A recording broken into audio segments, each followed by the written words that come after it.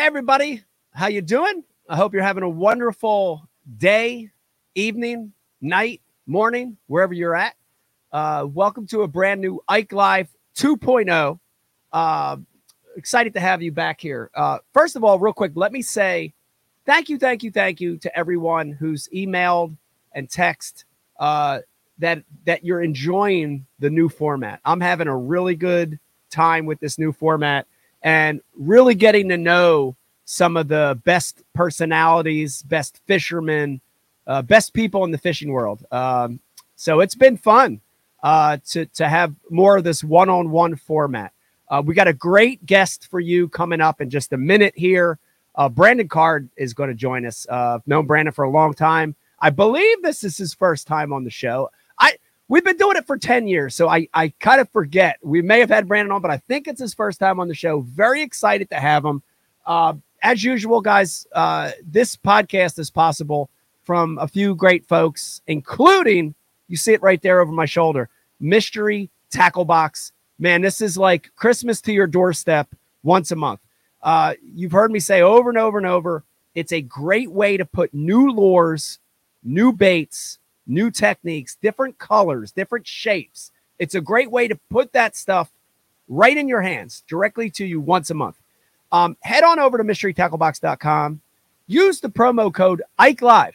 If you use that promo code, you're going to get 30% off your first Elite box and 50% off your first Pro box. That's half off. Pretty amazing deal. Give it a shot, mysterytacklebox.com. And, of course, we're going to be doing an unboxing at the very end of the show. Also brought to you by the Ike Foundation. Ike Foundation is trying to get more kids fishing, especially in non-traditional areas. If you want to help get more kids fishing, head on over to the IkeFoundation.org. Lots of great ways where you can help. Just a quick update. We just had our Pro-Am event over the past weekend, and amazing event. Lots of kids, 150 or so kids, many of whom never fished or cast before, show up for the event. Super great, plus a tournament, and the pros and co's did great in that event. Also want to remind you that if you live in the tri-state area, Maryland, Delaware, New York, New Jersey, Pennsylvania, we have a kids fishing tournament trail. Our second event is just in a couple of weeks. If you're interested in fishing that, bring a kid. I don't care if they've ever fished a day in their life. We'll provide the tackle. Head on over to the IkeFoundation.org to get more information. All right. Enough of that stuff. I'm ready to get this guy on. Very excited to have him on the show. Joining us now, the one and only Brandon Card. Brandon, how you doing? Good, man. How's it going? Thanks for having me. Thanks for coming on the show. It's I think that you're accurate by saying this is my first time. Yeah, I've always wanted to join the show, and happy to be here. Well, man, I'm excited to have you, and I thought that was the case, but when you hit 51, things start to falter, like your eyes and your memory and stuff like that. But I'm so excited to have you on the show. First things first, I'm looking at you right now, and you still look young. Like you're young. How old are you? 36. That's amazing. That's amazing. I can't believe that, because when I look at you, you look like you're in your 20s still. But here's the thing. I want everybody to realize this. You're 11 years in to this full time. Did that fly by? Does that feel strange? Yeah. This is actually my 12th season. 12th season. Okay. 12th season started in 2012. But yeah, it doesn't seem like it at all. I mean, if I would just had to guess, it feels like I've been at this about 4 years. Yeah. I don't know if time goes by faster fishing professionally or if you had like just a regular occupation, but it is flying by. It's crazy. Dude, it's crazy because, like when I close my eyes and I'm like, oh, it's Brandon. Yeah, Brandon's the new guy. Brandon's the guy that came from the college ranks. Yeah, Brandon's the guy that won Rookie of the Year last year. And then I shake my head and I'm like, wait a minute. No. I'm like, Brandon's now one of the veterans. You're old and you're weathered. Does that feel strange to know that when you're in bagline and you look behind you, you are one of the veterans now? That's strange. It's really strange. It's kind of full circle. When I started, my rookie year was 2012, and that was the year that Brent Chapman won Angler of the Year. Yep. I also got lucky enough to win Rookie of the Year. But I remember him saying, like on stage when he was up there, he was kind of laughing. He was like, "I feel like a rookie, but I guess I'm a veteran." He's like, I've been at this now for, I think at the time it was 12 or 13 years or something. Yeah. And he was just kind of laughing about it. And then now I'm into this about the same amount of time. And so, yeah, I mean, I'm a veteran, but I feel like a rookie. So it's a really, really strange situation. It's strange. It flies by. I can second that because I've been doing it like almost 30 years now, and it does not feel like that. It feels a lot shorter than that. But I do want to jump back, and that title you mentioned, dude, that's a big deal. That's an amazing thing, winning the ROY title. Talk about that a little bit. I mean, what did that feel like coming in on your first year? I know at one point that year you were like top 5 in the AOY. You were doing great. You had a good Douglas tournament, I remember, and dude, you were rolling that year. Talk about that year and what's it feel like to win that title? Yeah, fishing is it's a weird thing. I just watched your interview with Bernie Shelton. Y'all were kind of talking about this. It's like when you're catching them, you can't really explain why you're catching them. But then when you're not catching them, you can't really explain why you're not catching them. Right. And that's kind of how it was my first couple of years. Even my 2011 Open season, it was just like I was just catching them, man, and can't really put a finger on what was going on. I know for a fact I didn't really know nearly the amount of stuff that I know now, and I feel like I'm way more knowledgeable. I'm better at decision making. I feel like I'm a lot better at a lot of things now. But that rookie season, like you said, I guess to this point, it's been my best year, really, like statistically speaking. Now I've had other years where I've had a lot more top 10s. Yeah. But just the consistency of high finishes that I had that year. Yeah. It was very unexpected, because I mean, I fished collegiately and, had a little bit of success on the collegiate circuit. I won the ultimate match fishing that they did for the college anglers that one year. That was really kind of like my only like notable college win.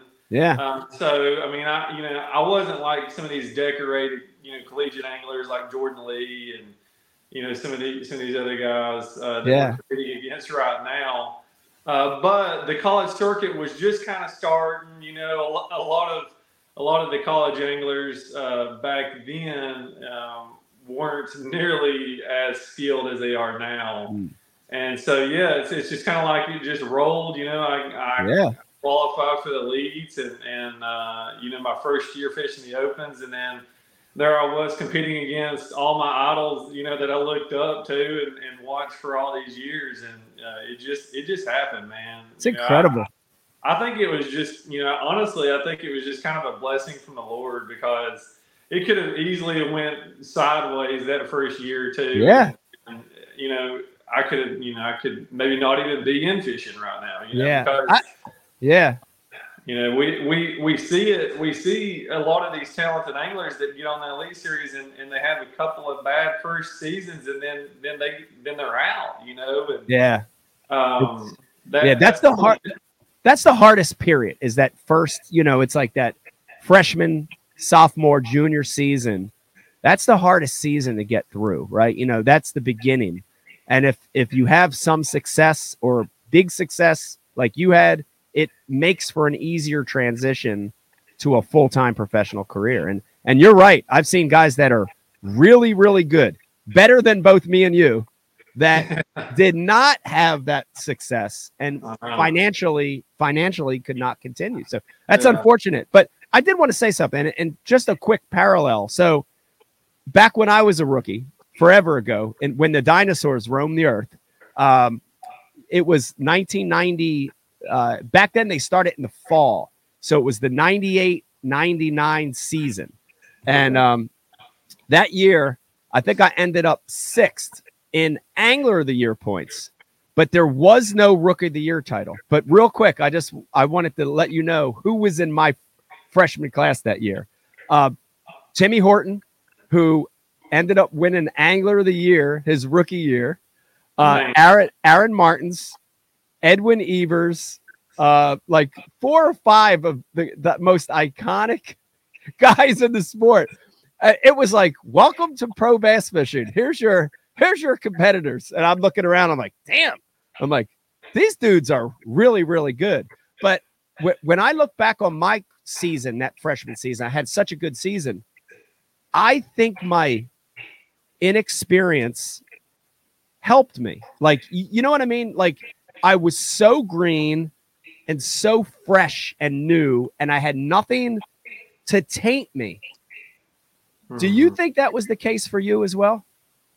Yeah, I really do. And, I feel like something as simple as like my tackle. Like I didn't hardly have any tackle. Right. But the tackle that I had, which I could probably put in a couple of Walmart baggies, I mean, that's a little bit of an exaggeration, but it's like I was super confident with the few lures that I had. You know what I mean? Keep it simple. Now, 12 years into this, I've turned into a tackle hoarder. Like most people, most people that have been in this industry have turned into. And it's like I have so much tackle that like prepping for a tournament and, it's like it's just so much. It kind of weighs you down. I would honestly like to go back to that somehow. I don't think I can because I'm too far. I have too much now. But yeah, it's like the simplicity of it all, and just the inexperience like helped me. And it's weird because I don't think guys like me and you could go back to that, but sometimes we would like to, Yeah, I definitely think there's value in simplifying your fishing to a certain extent, and I think some anglers can do it a lot better than others. But I'm right there with you. Unfortunately, I've been a tackle hoarder since I was like 8 years old, and I have a whole garage outside to prove it. I don't like throwing stuff away, but I want to jump back, and you mentioned your college career, and in my opinion, when I look back at that whole program, and man, it's so amazing to see it now, so successful, and what a great pathway for a lot of our anglers. But when I look back at that, I think you're kind of like the first guy. Like you're the guy that was the model for all these other college kids. Does that make you proud? Is that a good feeling? Yeah, I mean, I don't view myself as that, but I appreciate you saying that. I mean, that means a lot. But yeah, it's cool. I mean, it really is, being the first collegiate angler to, fish all 4 years and then, come into the Elite Series. I can remember just like yesterday, I was in Little Rock, Arkansas, competing in a Bassmaster National Championship, Collegiate National Championship. I'm trying to think of what year that was. I graduated in 2009, so it was probably like 2008 or maybe 2007 or something. And Jerry McInnes got up there. We actually had our pre-tournament meeting at JM and Associates. Wow. Which, as a collegiate angler, that's super cool. That's cool. And, yeah. And so they had a big meal for us and everything. And Jerry got up there and he was on the mic, doing what he does best. And he was like, one day, he was like, there will be a collegiate angler. Maybe one of you guys out here in this room today that will be competing on that Elite Series. And wow, it's like we all got chills and all that. And then like I was that guy. I was like, holy cow! Like like a couple of years later, I was that guy. And I remember whenever I first got a camera on me that year, the rookie season. I told that story, and I think Jerry really got a kick out of it too because maybe it happened a little quicker than what he thought. Who knows? But it was cool that I was that guy. It really was. Yeah, man, that is so cool. That is an unbelievable story. It's the first time I've ever heard that. But I really do. I think you're you're the guy that really, I think, started the wave. And if you look at some of the best new young guys, they've kind of followed that path. And I love that. I love that because for a lot of the older guys, they didn't have that path. You know, there were other ways to get there, but I like that route is an organized route. And I love the education aspect to it, you know, because that's so important. I mean, Brandon, we've got a lot of young listeners. We've got high school and college kids, young adults listening to this podcast. How important is that aspect, the business side? How important is that, you know, having a grasp on that? Like going to college, getting a 4-year degree, you've had a handle on what was coming on that business side. Is that important? If there's young kids listening, they want to do that. How important is that? Oh yeah, super important. You know, that's about half of what we do, really. You know, Yeah. and that's the half that most people don't see. But you know, I think I didn't pick the right major, really. I think maybe you did. Didn't you major in marketing and stuff like that? Yes, I did. Yeah. So really, you know, as the listeners are, you know, especially the high school kids are thinking about what to major in, go major in marketing, communications. Take as many speaking courses as you possibly can. Yeah. That's huge. Yeah. You know, I majored in landscape architecture, which was a really cool major. It was something I always wanted to do, but it did not really, you know, suit what you know it takes to be a professional angler. But what did help me was that I was the president for the University of Kentucky bass fishing team for 3 or 4 years. And so I was able to, you know, deal with sponsors and, you know, work on scheduling and all that. So, you know, that was kind of where I really got a feel for, you know, all the sponsorship side of thing was you know, being the president of the actual fishing team. Right. But if I could do a redo, I would do what you did. I would major in marketing and I would take a lot of, you know, communications courses and stuff. We had some public speaking in landscape architecture, but not enough. You know, I feel like some people are natural at it, and then other people, you know, really you just have to do it as much as you possibly can.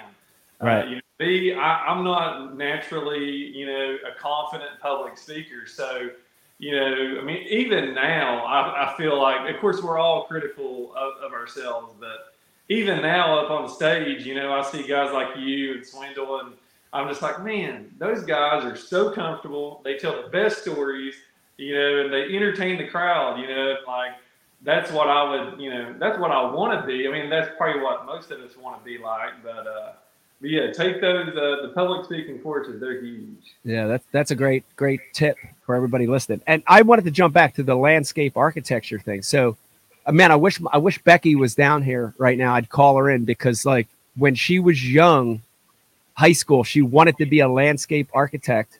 She ended up getting into fashion. She ended up changing her major to fashion, her degrees in fashion. She ended up with me now in the fishing world, but her dream is still landscape architecture. Like you got to see our yard. Brandon, I come back from a tournament. She's got stuff outlined in spray paint. She's got posts with flagging on it. I want this done. And dude, it's like crazy. She's got this crazy mind. So I would love her to be here to be able to talk with you about that because that was kind of like her dream as a young adult, you know? Yeah, that is cool. I mean, you know, I think a lot of high school kids don't even know what landscape architecture is, but lucky for me, my dad is a general contractor. And so at a very young age, I was exposed to construction and landscaping, and I was always drawn to landscaping. And, you know, Dad he kind of pointed me in that direction. He said, you know, there's landscape architects that design all this, you know, and, you know, he had books and man, I was all about it. I was like geeked up, you know, just like Becky is. So that's cool that she wanted to do that and that she gets to do that in, you know, in your, you know, yard. And she does. That. She's turned it into a hobby, which is cool. And it's a lot of work, but I get to reap the rewards of it. I come back from a tournament like, wow, this is nice. Like if I didn't meet Becky, I'm not kidding you, Brandon, my backyard would just be like grass. There'd be like nothing there. Just be like, it would look like a football field, you know, nothing there, you know, just straight grass. But now it feels nice. But you mentioned family. You mentioned your dad and you've got, I know family's important for you. You've got a son. how I saw a post recently where you were out fishing with him, and I saw a nice bass in the photo. Tell me about that. Is that's got to be a good feeling? Because I know it is. I got 4 kids and I've got a son, and I know how great that is. But how does that feel to be a dad and getting to pass that on now to your son? Yeah, that's honestly probably one of the coolest experiences that I've ever felt. You know, is just being able to be out there on the water with him, and he's still pretty little. You know, he's not going to turn 2 until the end of September. So he's a little guy, but he loves the water, man. Loves it. Yeah. And you know, that was just kind of my dream was, you know, when we found out that she was pregnant with a little boy, is I was like, man, I hope he loves the water. I hope he loves fishing. And so, you know, I'm trying to get him out there as much as I can. And honestly, I thought we were going to have to do like really short trips and he would be ready to come back in. But like, he's just fine just being out there, just looking at everything. Like, he loves to look at boats. He loves, especially if I fish around the bridges. You know, there's several really good bridges here on High Rock Lake. Oh man, he's in his element because he gets to look at the cars driving over the bridge, the boats idling through. We got the swallows flying in and out, and then, you know, I get to catch an occasional fish and let him reel it in. Like, he's in his element, man. Like, oh, that's awesome. That's awesome. Yeah, that's kind of what I've been doing with him. I'm not keeping him out there super long, but we'll go fish one of the bridges for a little while and catch 1 or 2 and just, you know, let him reel it in. And of course, you know, I'm having to hold the rod and all that stuff. But man, just making those memories with him is just something I'll never forget. Yeah, that's the way to do it. That's the exact approach. You know, parents watching and listening, you got young ones. That is the approach. Make it fun. Make it enjoyable. You know, it's so hard because like we live. Our job is competitive, right? Like, and it's hard to step out of that. But when you're getting kids involved in fishing, that is critical. That's what you have to do. Can you visualize a day when he gets to be 12, 14, 16, 18? Do you see a day when you're going to encourage him to fish competitively, or are you going to let it just flow with whatever happens? Well, I mean, I really hope we can team up in some of these local events. I mean, that's you know, that's kind of my dream, is that, you know, once he's old enough, I at least want to do those team events with him and just, you know, make all those memories. And just kind of see where he, you know, takes it. You know, maybe he's super competitive and he's wanting, you know, take it to the next level. Maybe he just wants to just fish an occasional, you know, wildcat with dad when dad's home. Yeah. And that would be cool too. So I'm just going to kind of leave it up to him. But I do, you know, hope sooner than later, maybe when he's 5 or 6, you know, we could start hopping into some of these wildcats here on High Rock Lake. And, man, you know, I think that would just be fun, you know, just to experience that with him. And I know that you've experienced that with Vegas as well. It's great. It's such a cool feeling. And Becky and I are definitely trying to let it blossom on its own, without, you know, because I've seen dads in other sports. You know, you see that crazy football dad or that crazy baseball dad. And, you know, it almost, you look at the son or the daughter and you're like, they look burnt out. You know, you look at them, you're like, they don't even look like they're having fun. Like, I don't ever want that to happen. You know, I want them to have fun. I want it to happen on its own. I think that's important. Here's a little tip though. I'll share it with you. And if there's other dads or moms listening to this podcast, all my kids, I started with a spin cast rod, push button, you know, old school push button rod. But Vegas, for some reason, one Christmas, I think I was in like Dick's Sporting Goods or something. I was walking around and I saw this ice fishing rod, spinning rod. And it was like on an end cap and it was like $30. It was, they were like trying to get rid of them, you know? And I'm like, that's like his size. And he was older than your son now. He was probably 4, you know, in that range, 4, 5, something like that. 3, 4. And I got this rod, I spooled up braid on it and only like about halfway, and I tied on a casting plug. Well, Brandon, let me tell you, that next year, so that winter through that whole summer, and he used to tour with us. You know, we would tow the camper and he toured with us. He would just cast. He'd be out in the campgrounds with a puddle, cast it. And before I knew it, I'd say within a year, he was so good with the spinning rod. Like, he was hitting targets, he was skipping, and I'm like, wow. I'm like, here's a second use for ice fishing rods if you don't live around anywhere that ever ice is over. Man, that is awesome. Yeah, like so he was skipping better than you with an ice fishing rod. Pretty much. And I this is a little embarrassing to tell you, but my uncle and my grandfather got me in fishing. They got me involved with a spin cast.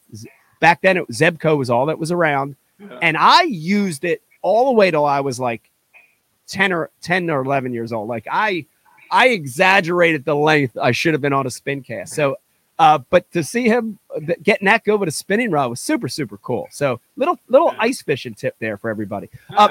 Speaking of kids, kids events, I saw another post where you were involved in a kids event, fishing event recently. Dude, I love that. I mean, you know, our foundation, we try to get kids fish. Talk about that a little bit. How cool was that? Oh, super cool. Yeah. So basically it's a tournament I do every year. It's a college and high school event. So it's basically two tournaments in one. And it's something that I wanted to do ever since I got on my lead series, because, you know, obviously being a collegiate angler and doing kind of, you know, working my way up, it's like I wanted to do that for college anglers. And so I started talking to the local chamber of commerce there where I grew up, and they were like, well, man, we really want to have a high school tournament. And I was like, well, why don't we do both? And so they're like, sure, let's do it. And so I'm pretty sure last year was either our 6th or 7th year doing it. And man, we love it. All my high school buddies that I grew up with come out to help out. You know, my family, they're all there. And it's really turned into an exceptional event. You know, the first couple of years, you know, running a tournament, I don't know if you experienced this or if you had people that were really good at it, but as a tournament angler, you think that you would be good at running a tournament, but running a tournament is way harder than what you would think. Dude, it's hard. It's hard. Yes, it is. There's so many things that you don't think about as an angler that I totally just like left out that first year or two. And over time, we kind of dialed it in, and it's a pretty well-oiled tournament now. But the first couple of years, it was kind of thrown together. But the kids have loved it every year, even that first year when we kind of threw it together. And it's just kind of my way of giving back. And you know, I try to get as much sponsorship money as I can to like really have an exceptional payout. You know, So you know, I feel like those kids that win our event, or even just, you know, cash a decent check, you know, they're going to go out, they're going to buy rods and reels and put gas in their boat, and you know, they're going to spend it the right way. You know, you don't have to worry about giving money to a high school or college angler and they're going to go, you know, spend it, you know, doing something crazy. They're going to spend it in the fishing world, and so that's kind of what we do. We have an exceptional payout. And then all my sponsors just send all kinds of stuff to give away. Pretty much every kid in the tournament just gets hooked up, you know, with giveaway items and you know, the payout and all that. It's really fun. It's awesome. Well, hats off to you, man, because I more guys have to do that, and not even just, you know, pro anglers, but I think more people need to get involved in getting the next generation fishing, the next generation excited about the sport. Just getting them outdoors. So hats off, dude. I love that you're doing that. That's cool, man. Very, very cool. Yeah. You know, thanks for all you do with the foundation. And you've always been great with kids, man. That's something that I've always looked up to you. You know, after you get off the weigh-in stage, you know, you're hanging out with the kids. And, you know, there's not many guys on tour that do that. And so I appreciate you doing that. Thank you. Just being good to all those kids that you come in contact with. Thank you. I appreciate that. I want to switch gears, and I got to talk about this because it's probably the most crazy story, medical journey that I've ever heard of someone that I actually know. And let me say that, dude, I admire you for a lot of things, but the way that you've handled this, and you're just such a nice, easygoing guy. Like I tried to close my eyes and say, man, this would have happened to me if I was Brandon and this was happening to me, dude. I think I would be like mad and angry and pissed off, and just like I wouldn't have handled it the same way. And that's a fault of mine. That's a life fault of mine. But dude, this is a crazy story. I've tried to follow it as much as I could, but you've handled it with a very eloquent way, with grace, and it's almost like, you're just like, well, it happened, and I'm just happened, and I'm going to deal with it. And you've handled it amazing. But for a lot of our listeners, viewers that don't know the story, dude, this is a strange story. And here's the thing. I think as you're talking, guys are saying, oh, this is something that happens to dudes that are Ike's age, 50, 60, 70. Dude, this don't happen to 20, 30-year-olds. This is not something that happens to young, healthy guys. For crying out loud, you're healthy as heck. You run, you hike. Like, tell us the story. Give us the story, because it's unbelievable, man. Yeah, so I'll try to make a long story short. It's kind of hard for me when I tell stories. I make a short story long. So I do that too. I do that all the time. Just bear with me. But so basically, Christmas Day, 25th, I felt great. Everything, we had an awesome Christmas Day. Christmas is obviously most people's favorite holiday. Yeah. Everything was good. December 26th, I wake up with the worst headache of my life. Like I've had a lot of headaches in my life. I deal with neck pain. My little boy's out here making crazy noises. That's okay. I've dealt with a lot of neck pain in my life, and the neck pain gets so bad that it goes up in my head, and it kind of starts like a migraine and stuff. So I know what headaches feel like. This was like a next level headache. Like it didn't even feel right. It was like it was a weird pain, but it was excruciating. Yeah. And so that was December 26th, and so I was like, man. And so I just thought it would go away. The next day, it was still there. We had to go to Tennessee to do a late Christmas celebration. That's about if I drove by myself, that's like a 4.5-hour drive. But with Davis and Kelly, it takes us forever. So that was brutal, just trying to do that drive with the worst headache of your life. Right. Got to Tennessee, it just kept on, and I was like, is this not going to go away? And so I went to an urgent care. They told me it was a migraine, and I was like, no, I know it's not.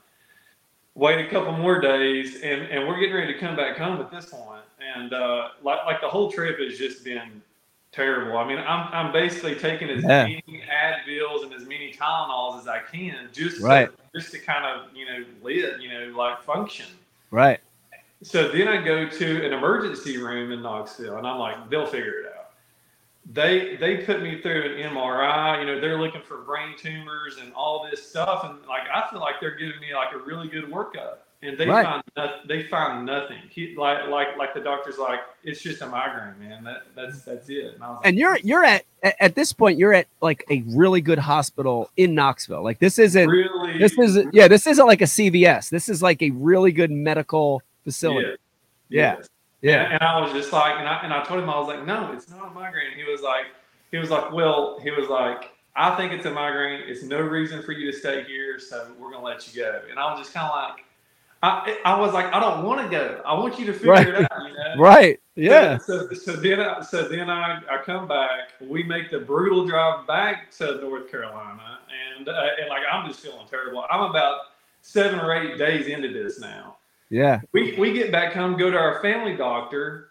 They can't figure it out either. They're like, well, maybe it's a tick-borne illness, and then they run all this stuff for tick-borne stuff, and so they don't find anything. And like I'm about day 9 into this most excruciating headache of my life, and I'm like, I'm at wit's end, man. I'm like, we have got to figure this out. Like this is killing me. And so I'm like, who do I know that's a doctor? And like, this is kind of funny that I didn't think about this earlier. but my next door neighbor is a doctor. Literally, I can go outside my yard and I can make a cast and hit her house. And it's just kind of like when you're, especially traveling, I just wasn't thinking about her.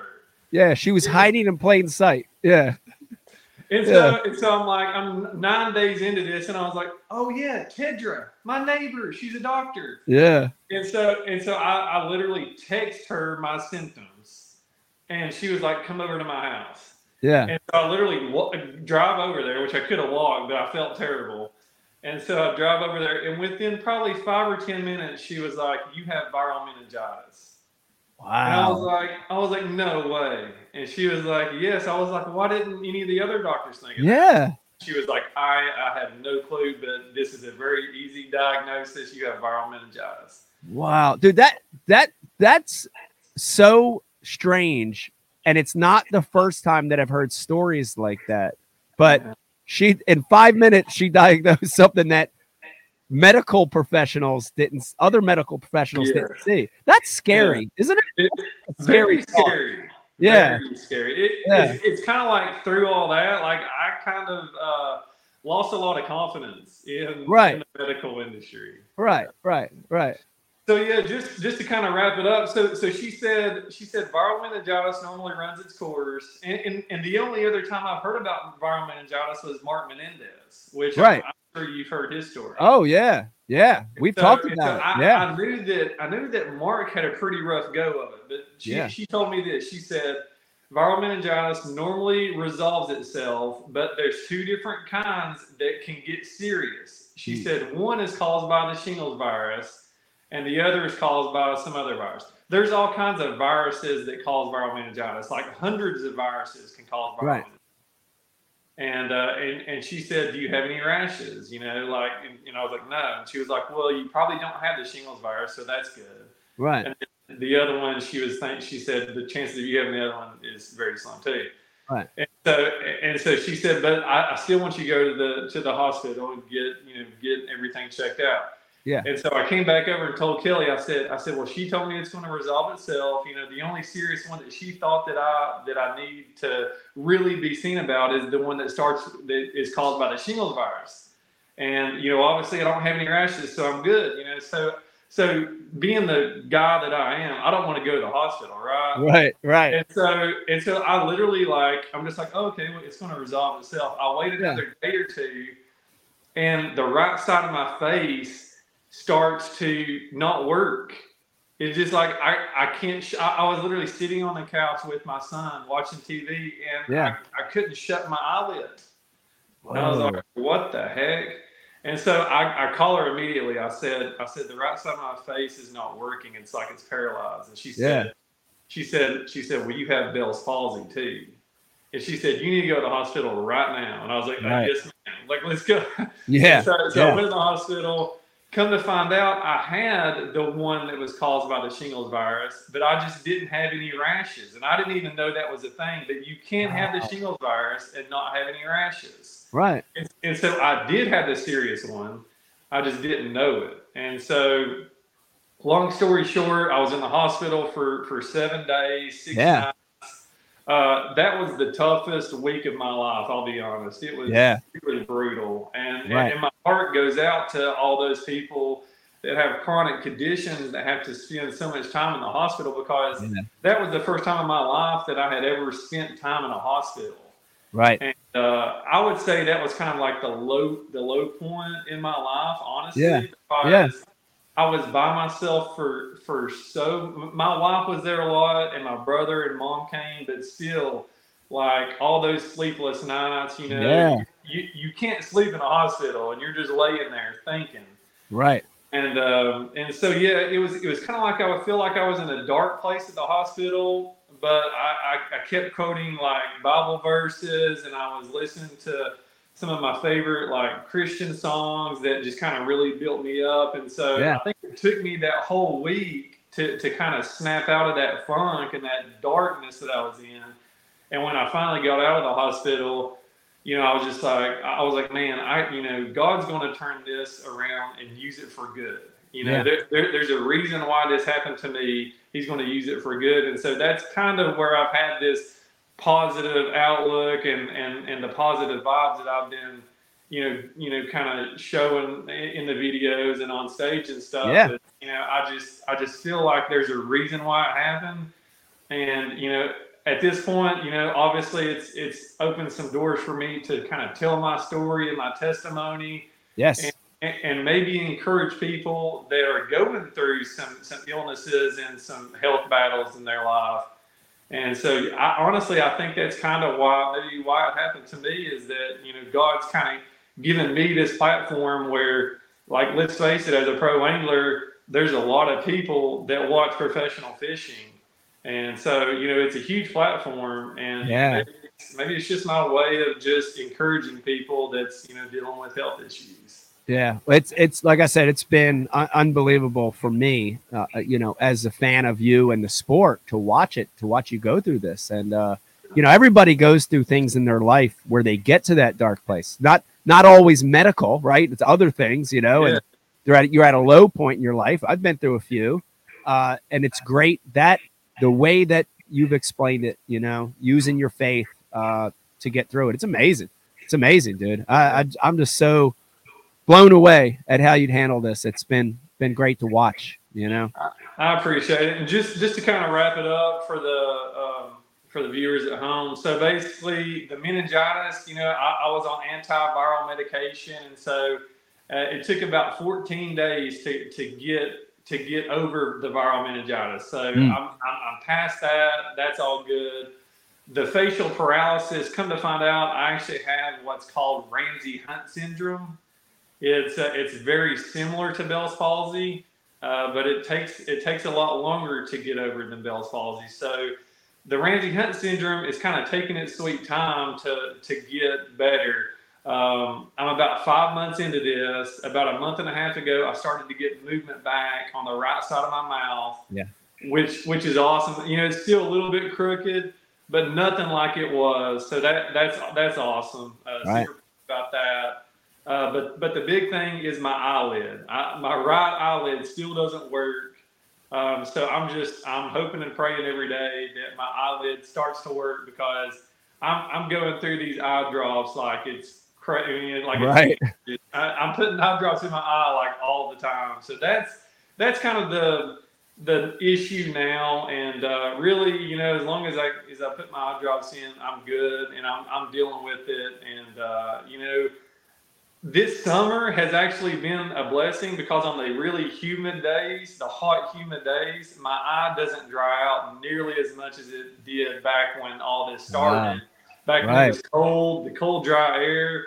It was literally a matter of like 10, 15 minutes. My eye was dry, and I had to put more eye drops in. So, So yeah, I'm enjoying the humid weather for the first time in my life.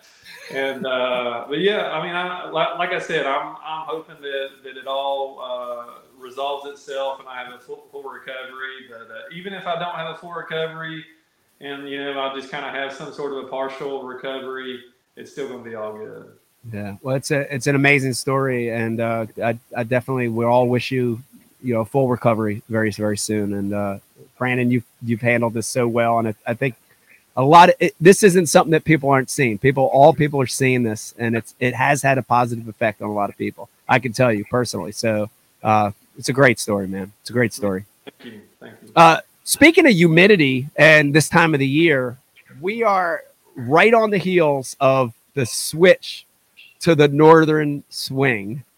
Tell me about that, because I know people that are fans of the sport, they see it and they see this every year. About June we make that switch, and I know how I feel, but I want to hear it from you. We've got 3 events left. Get ready geographically to switch species in a lot of cases. How do you feel about this northern swing coming up? I might not be as excited as you are, because obviously you're right in your wheelhouse up there. But I will say that I'm a lot more confident now, 12 years into this, than I used to be. I used, for the first trial, it took me a long time to get comfortable up there.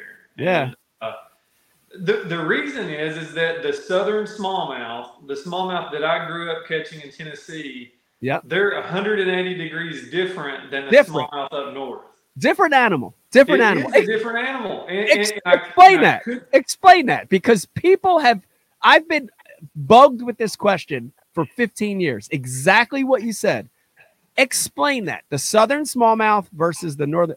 What is the difference? Explain that. Yeah, it's the strangest thing, and it took me a couple years to figure it out. But then even after I figured it out, it's like I still could not translate that on the water success. Yeah. And I have been able to be successful at smallmouth events the last several years, so I'm getting more confident. But here's kind of my take on it, and maybe I'm wrong, maybe I'm not, I don't know. But I think where the smallmouth spend a lot of time under the ice up north, that they get really aggressive and they feed on the sunny bluebird. The days when the sun's out, they put their feed bags on. 100%. Down where I grew up in Tennessee, a sunny bluebird day, you're praying for a smallmouth to bite. They shut down. It's the opposite. It's the opposite. Yes. And so we would always largemouth fish on the sunny days. We would go find some dingy water, largemouth fish on the sunny days. But on those nasty, windy, rainy days, the snowy days, we would go smallmouth fishing. Wow. And we would crack them anytime we had the weather that set up for smallmouth fishing. And so that's all I knew my whole life. That's all I knew. Yeah. But then when you go up north, and you have a windy, rainy day. Hey, I thought, hey, they're going to smash a spinnerbait. I'm going to burn it right under the surface. They're going to smoke this walking bait. I know. And it's like the complete opposite. It drove me crazy for so many years. Now I just accept it. And so when it's nasty and rainy, you have to kind of finesse this, drag something on the bottom of the north. And it's just the opposite. It's literally the exact opposite of what we do in East Tennessee. It's so interesting because essentially it's the same fish. Like sometimes they look a little different, but in general, you think a smallmouth is smallmouth. But dude, you are so dead on, and even to the point where I can tell you that in those lakes on those rainy, windy, cloudy days when the smallmouth fishing is terrible, the largemouth fishing is off the chain. So it is exactly opposite. Now see, that one I don't understand because the largemouth spend time under the ice. So maybe that just disproves my whole ice thing. I don't know. I don't know if it has anything to do with the ice. I can't confirm that, but for sure, like back when Major League Fishing they were just the cups, and when they were in conjunction with bass events a long time ago, one of the cups that I won, dude, we ended up on a lake that was about 60% smallmouth and 40% largemouth. And when we showed up, it was rainy and windy and cloudy. And I had all smallmouth stuff tied on, and I had like a jig in the box. And I'm like, let me go start on some boat docks. Brandon, I had them to myself in this lake. Now there were only, I think only like 12 guys made the final day or whatever, but I just largemouth fish because I knew from experience, and dude, they were biting. They were under docks on a day when you think, why the heck are they under dock? But it was that scenario you're talking about to a T, to a T. That's crazy. Well, it's crazy. Yeah. Well, I'm excited. I'm ready for just a change of pace. Like the last event on Sabine, I didn't have a stellar event. I finished a little below middle of the pack, but I'm ready to catch some fish that pull back. The Sabine, exactly. You catch a 2-pounder there, and it's kind of like, man, that's a good one. And I'm ready to have some of those 3-pound brown fish tow me around. I'm very excited about that fight, But here's the thing. Yeah. Do you remember the weights last year at Thousand Islands? Brandon, I think I had 20 pounds something the first day. The second day, I didn't crack the 20. I was like at 19 something, and I missed the cut. Incredible. I mean, it's like, what? It just gets better every year. I mean, I guess it's just the gobies. They just continue to gorge on the gobies, but it's unbelievable up there. I was fortunate to be just right on the other side of the cut line, So I averaged just a little over 20, 20 a day. Maybe I think I had 21 something or 22 one day, but yeah, I mean, it's crazy. You could be on the mother lode of smallmouth and catch them all day long and weigh in 20 pounds a day, and you're outside the cut. Like, that's baffling to me. That's so amazing and bizarre. That was one of the only ones where you missed the cut, and you're not that mad because it was so fun catching them. Exactly. When you go to the Sabine River and you grind for 7 days straight in like the humidity and the heat that we have, and you miss the cut by a pound, you're pretty mad about that on the drive home. Yeah, I was mad. I missed it by a little more than a pound, but I just, you don't, when you don't get a 2 pound bite, you're in trouble there. So I know, it's just so frustrating there because it's the exact opposite, but it's so similar. It's like the weights are so close. Yeah, like one decent bite takes you from like 60s to like the 30s or 40s. It's crazy. It's crazy. Wild. It's crazy. Well, I'm excited to get up on that northern swing. I'm excited to see you back out on the trail up there. And Brandon, thank you for joining us, dude. I had such a good time, and I appreciate you telling that story. I appreciate, a lot of guys that had dealt with that would have not been outgoing and open, and I appreciate so much that you're willing to tell the story, and I think it affects people in a positive way. So thank you for doing that. Yeah, I appreciate it, man. Just thanks for having me on here, and hope we can do this again soon. Yes, sir. Thank you for coming on the show, Brandon. I'll see you in a couple weeks. Yes, sir. We'll see you up north. All right, there you have it. All right, Brandon Card, everybody. Yes, man, I'm excited to have him on the show for the first time. Great guy, really good dude, man. I know I've said that before with other guests, but good dude, like really good dude. So thank him for want to thank him for coming on, telling that story. What an amazing journey he's been through. Let's get to that part of the show. I know a lot of you are very excited and you wait for this part of the show. I love doing it. It's time for the MTB unboxing. Ah! Hold on. Hold on. When I do that for now, I should yell and do this. Ah! It's like Wayne's World. Today, we're going to open up a Pro Box. That's the black one. Remember, if you're interested in getting one of these, comes right to your doorstep. You have to walk over the thing, for crying out loud. If you want to get one of these, head on over to mysterytacklebox.com. Use the promo code IkeLive. You'll get 50% off that first box. That's half off. Okay? Here it goes. The most amazing sound in the world. When that seal breaks, I'm using a scissors like Freddy Krueger, like The Shining. Here's Johnny. Open that up. And this thing's loaded. Guys, this thing is loaded. Wow, this must be a super seal. All right, I got it. A lot of different baits in this box. We've got soft plastics. We've got jigs. We've got hooks. We've got crankbaits. We've got swim baits. I see finesse worms. I see grubs. Of course, we've got some stickers, and we've got our information guide to tell us about these lures and how to fish them. But I'm only going to pick 2 things out of here. Wow. That's super nice. I wonder if I picked that. I didn't see that first round go around. All right, I'm going with these 2. A lot of great stuff in there, but I got to go with these 2. Okay, here we go. Number 1 thing that caught my eye is a swim jig. This is the Thunder Hawk mouse head grass jig. Look at the head on that. It's elongated. The line tie is sort of in line with the hook. So what a great looking grass jig. This thing's a 1/4 ounce, which is one of my favorite sizes. But here's the other thing that really stood out. Look at the skirt color on this thing. You ready for this?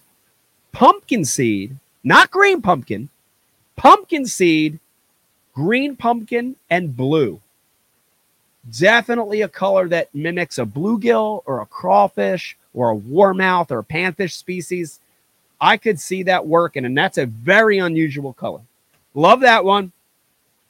The next one is a jointed swim bait, and this is by Guggen Ketchko, and this is the Junior Contender. It's a single joint glide bait. Here's what I like about this one. Most glide baits, dude, they're like a freaking tennis shoe. This one, Let me see if I can find exact length for you. I can't, but we're going to call it 4 inches, maybe 3.5 inches, smaller glide bait, bluegill color, perch color, right? Like dead on, like what they're eating. Looks really good. It looks like it has a softer tail on it. So, you know, glide baits now, these hard ones, dude, they could be $50, $100, $200. So to have that in my MTB, that's something I would definitely like to try. There you have it, guys. Mystery Tackle Box. Go to mysterytacklebox.com. Use that promo code IkeLive. 30% off your first Elite box. 50% off your first Pro box. Use that promo code. Guys, thank you. I hope you enjoyed this one. I hope you're enjoying the new Ike Live 2.0. Brandon Card, shout out to him for coming on the show. And we will see you at the next one. Joining us for the next show, the one and only Drew Cook. Join us. That's going to be a good one. I can't wait for that one. Hope you have a good time. And thanks for tuning in. Bye.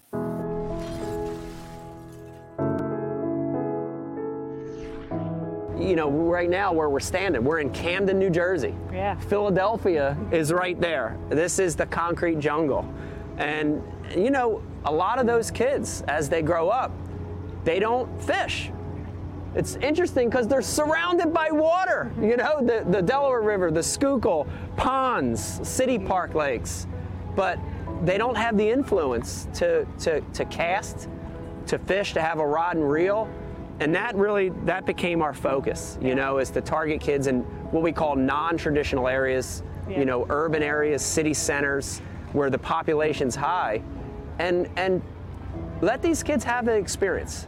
You know, it's amazing. I mean, some of the experiences we've had, whether it's Central Park in New York City, here in Camden, other parts of the country, even just casting. Yeah. It's unbelievable to see it, isn't it? Yes. It's unbelievable. Yes. And you know, you see these kids have this experience they've never had, and they light up, you know? The big thing, I think, for the Ike Foundation is we're not saying we want all these kids to become professional anglers. Yeah. It'd be great if some of them did, but we want them to have that fishing experience because it ties them to so many other positive things. The outdoors, nature, conservation. Ecology, you know, all these amazing things in life that maybe they wouldn't have been exposed to any other way. We're trying to help with that. So it's important. It's important for us. Yeah. We're proud of it.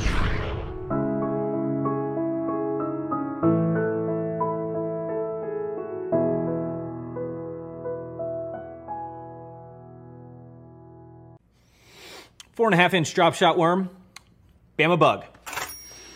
Finesse jig, PB&J, give me something hard. Hey, KVD here.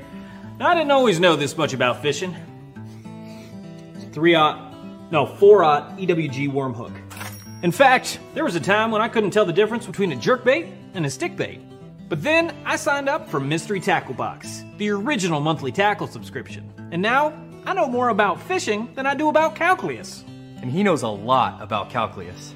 Plus, I get amazing extras, like free fishing magazines. October 2016.